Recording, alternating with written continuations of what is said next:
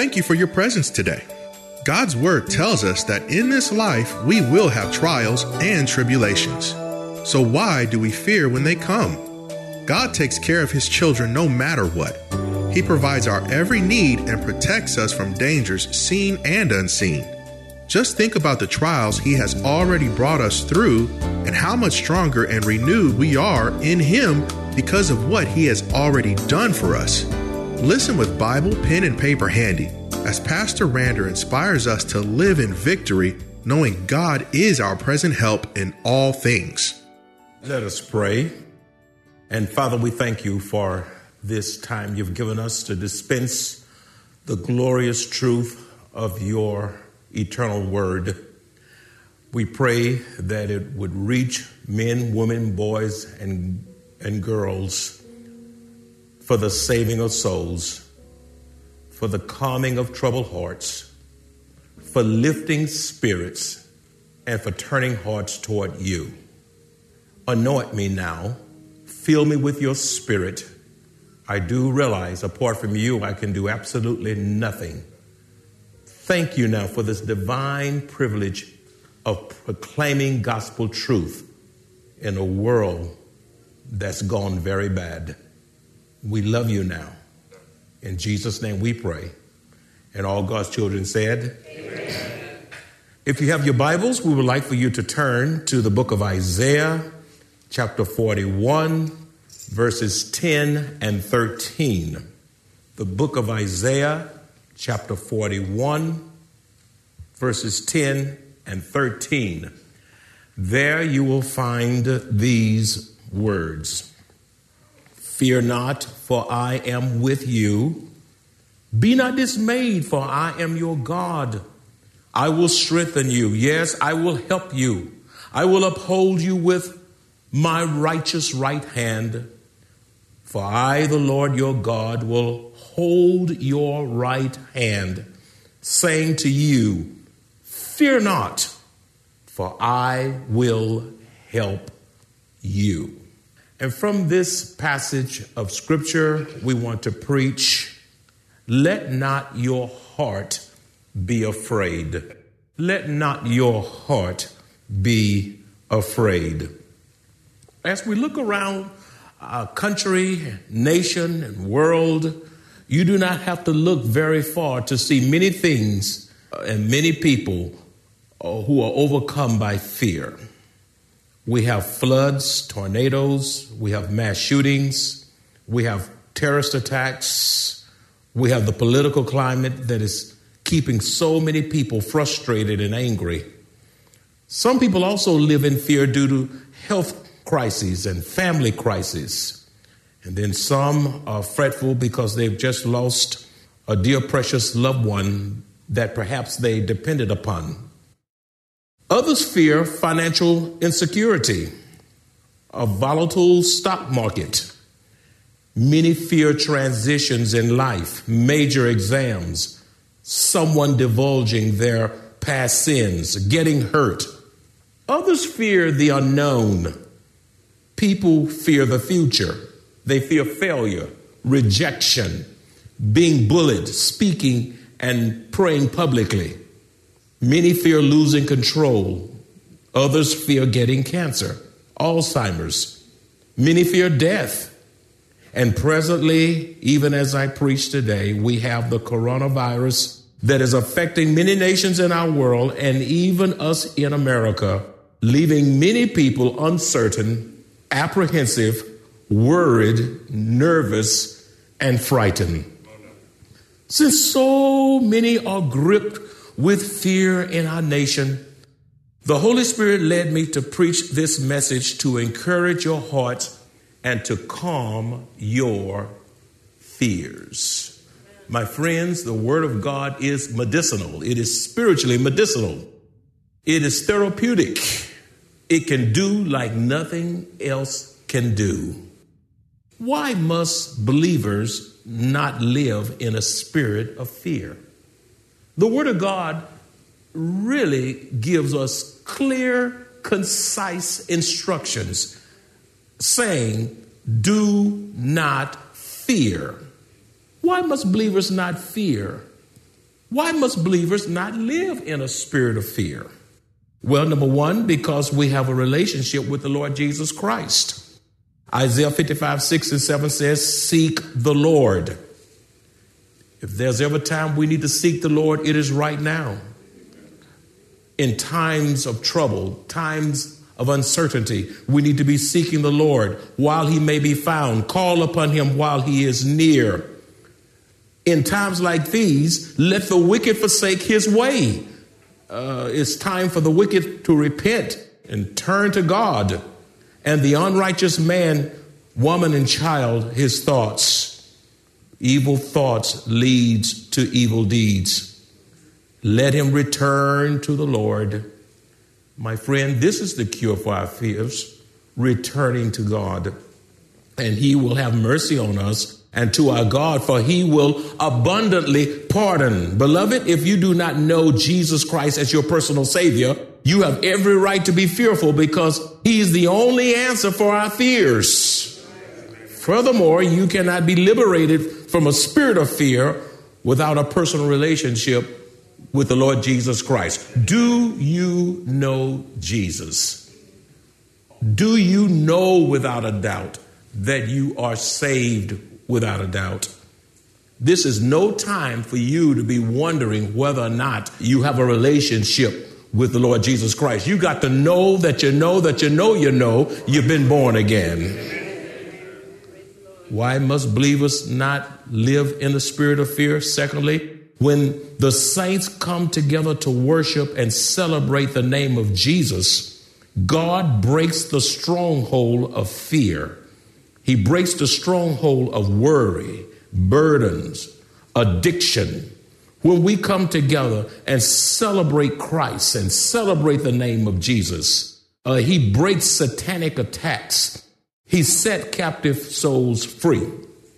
We cannot be a blessing to others if we allow ourselves to succumb to the voices of media and fearmongers.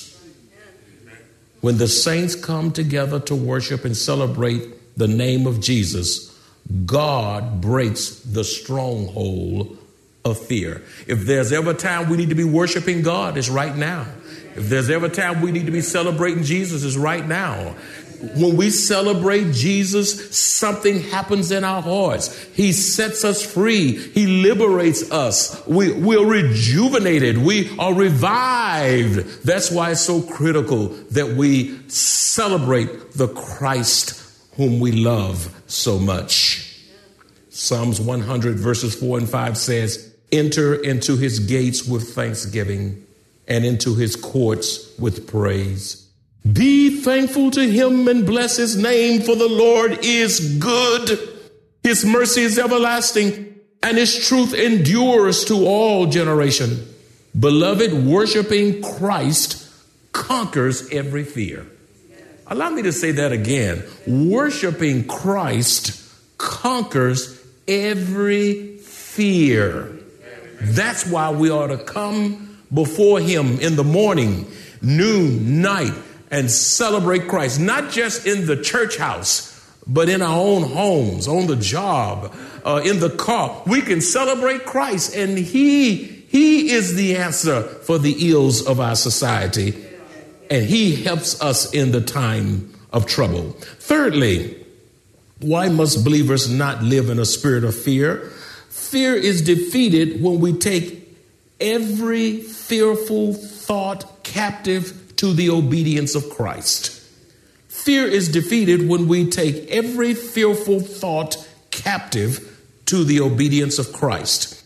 2 Corinthians chapter 10 verses 4 and 5 says, for the weapons of our warfare are not carnal, but mighty in God for pulling down strongholds, casting down arguments and every high thing that exalts itself against the knowledge of God, bringing every thought into captivity to the obedience of Christ. I like the latter part of that verse in verse 5, bringing every thought into captivity to the obedience of Christ.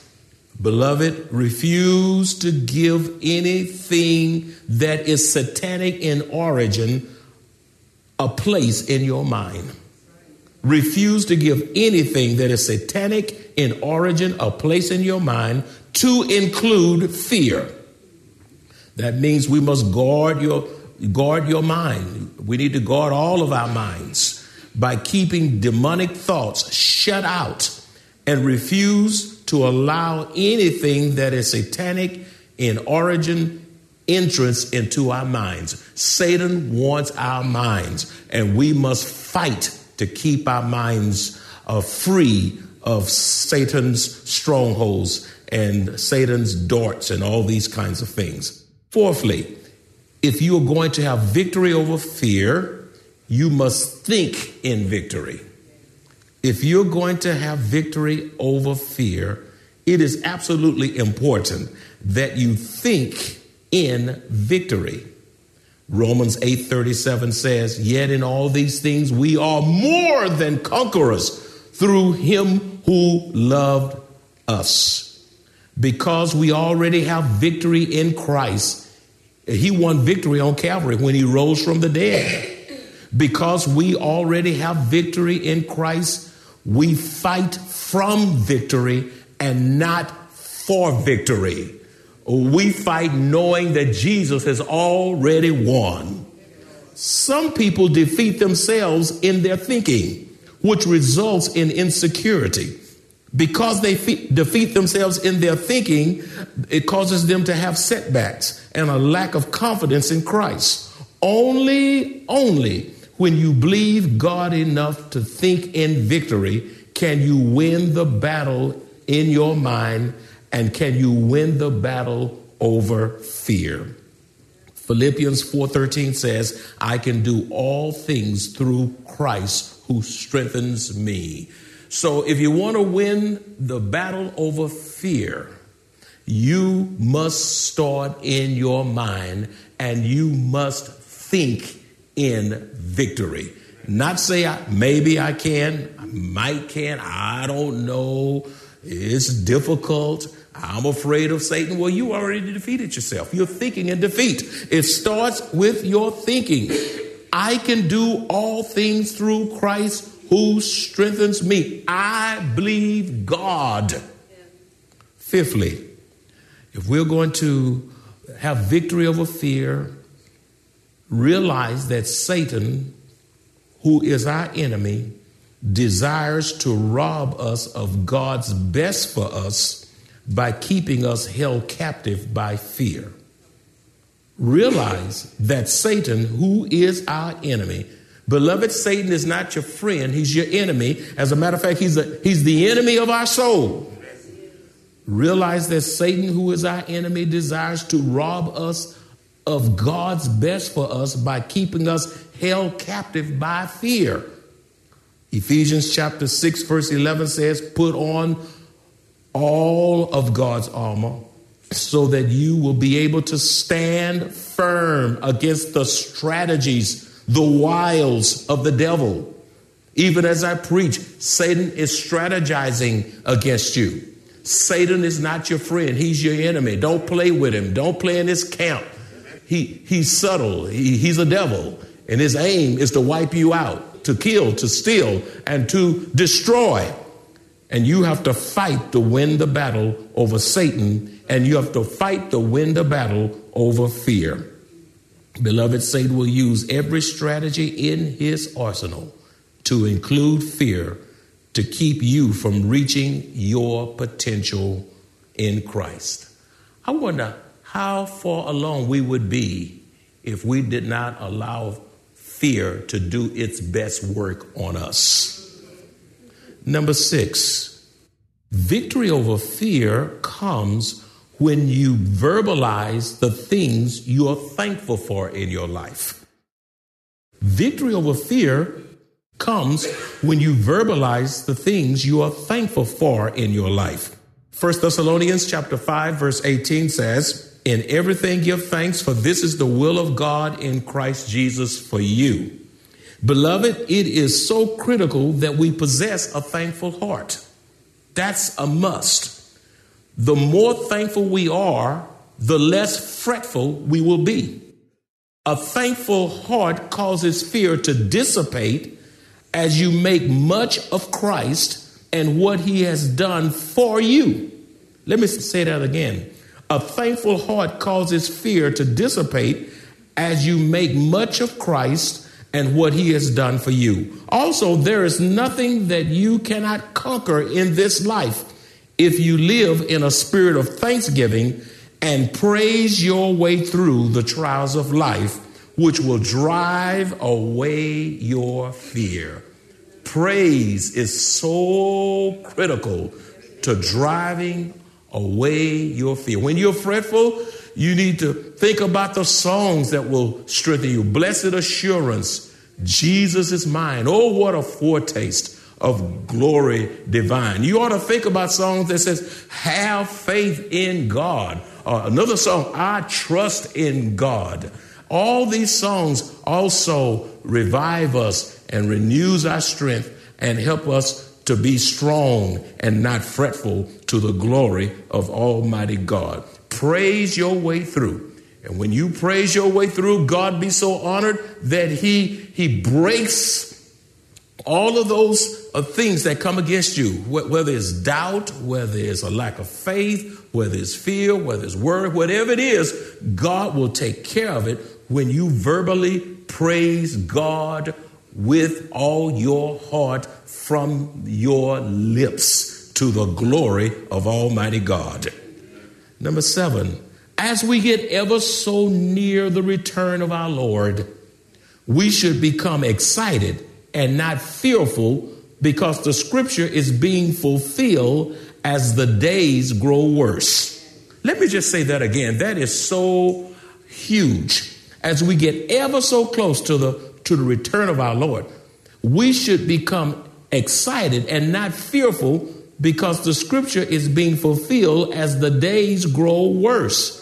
Allow me to give you a few examples. As we get ever so closer to the coming of Christ, there will be an increase in lawlessness. There will be an increase of lawlessness, the likes of which we've never seen, which is a sign that Jesus is ready to return.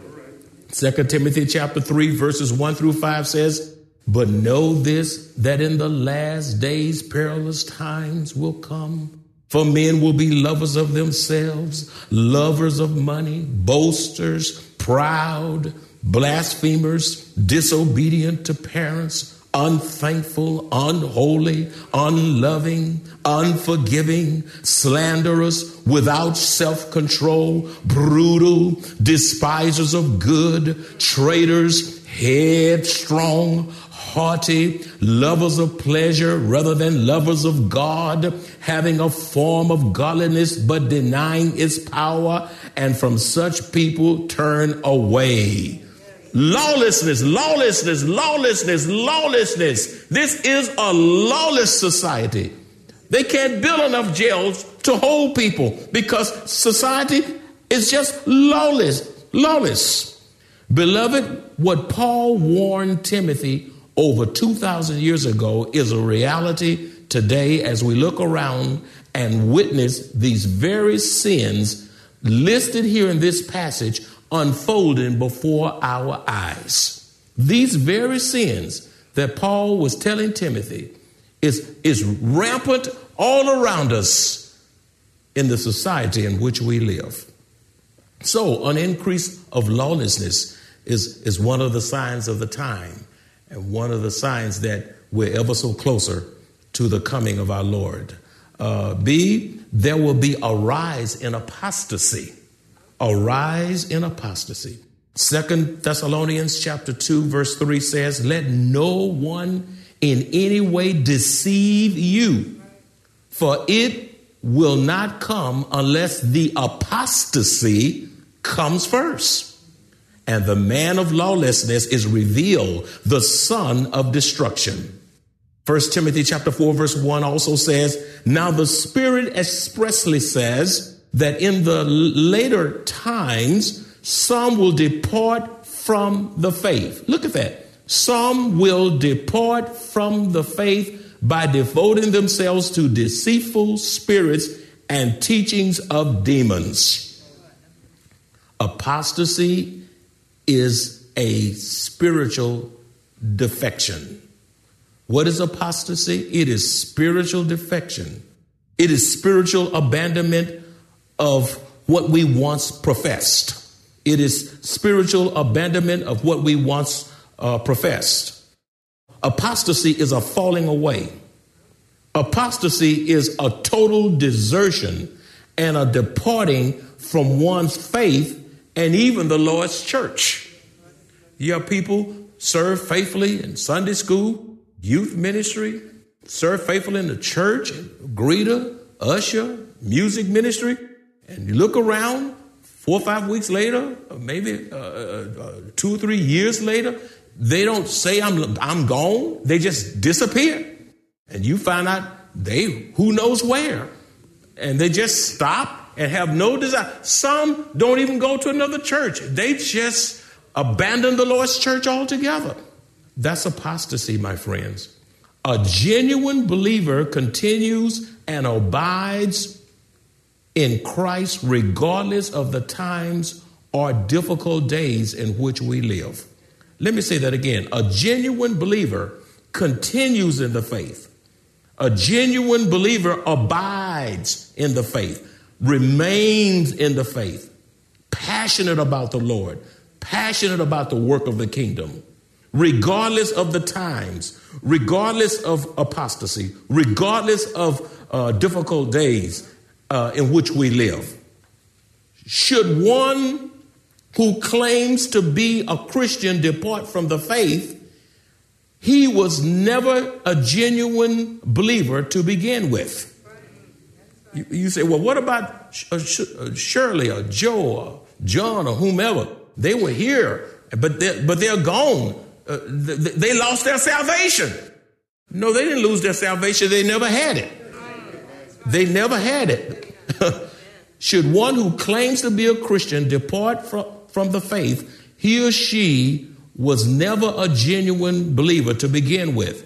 And to substantiate that, 1 John 2:19 speaks specifically to that. That great verse from the beloved Apostle John says, they went out from us, but they did not really belong to us. For if they had belonged to us, they would have remained with us. But their going showed that none of them belong to us. Now that's very, very concise and clear. Another indication that we're in the last days and Jesus is almost back is that there will be an extreme increase in persecution of Jewish people. There will be an extreme increase in persecution of the Jewish people. Revelation chapter 12, verse 17 says, and the dragon was enraged with the woman, and he went to make war with the rest of her offspring, who keep the commandments of God and have the testimony of Jesus Christ. Throughout biblical history and even today, beloved, Jewish anti-Semitism has always been on the rise and will intensify around the world as we near the return of Christ, and we will see it even intensifying even more during the tribulation period after the rapture.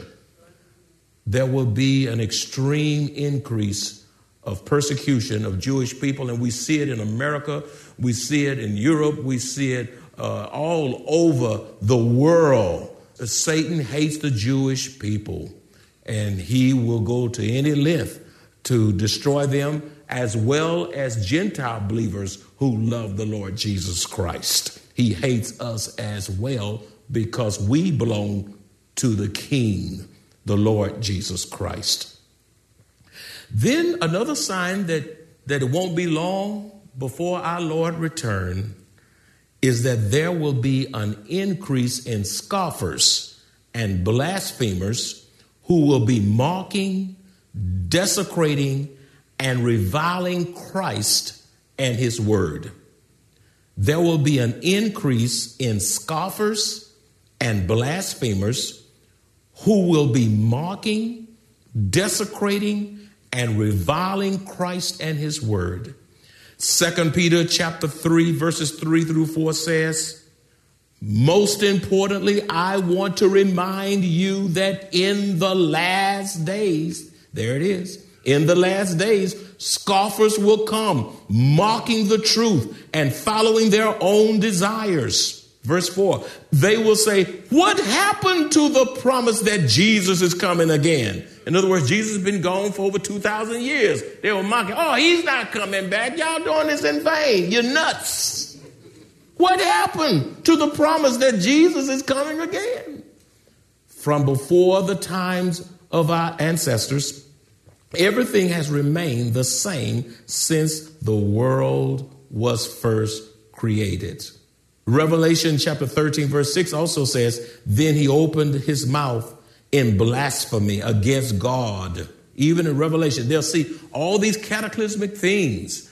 And God will send the gospel out through 144,000 Jewish evangelists dispensing the gospel. There'll be an angel in the sky sharing the gospel. The saints will have been raptured, but the Bible will still be here. And people will, even at that time, seeing all these phenomenons, they will shake their fists at God and hate him even more instead of repenting and coming to Christ. Revelation 13:6 says, then he opened his mouth in blasphemy against God to blaspheme his name, his tabernacle, and those who dwell in heaven. To help reduce and contain the spread of the coronavirus, Maranatha Bible Church will no longer hold in-person worship services for the foreseeable future. You can continue to enjoy Pastor Draper's teachings through audio messages and worship services by clicking the Sermons tab at www.maranathasa.org, calling 210-821-5683, or visiting Maranatha's Facebook page.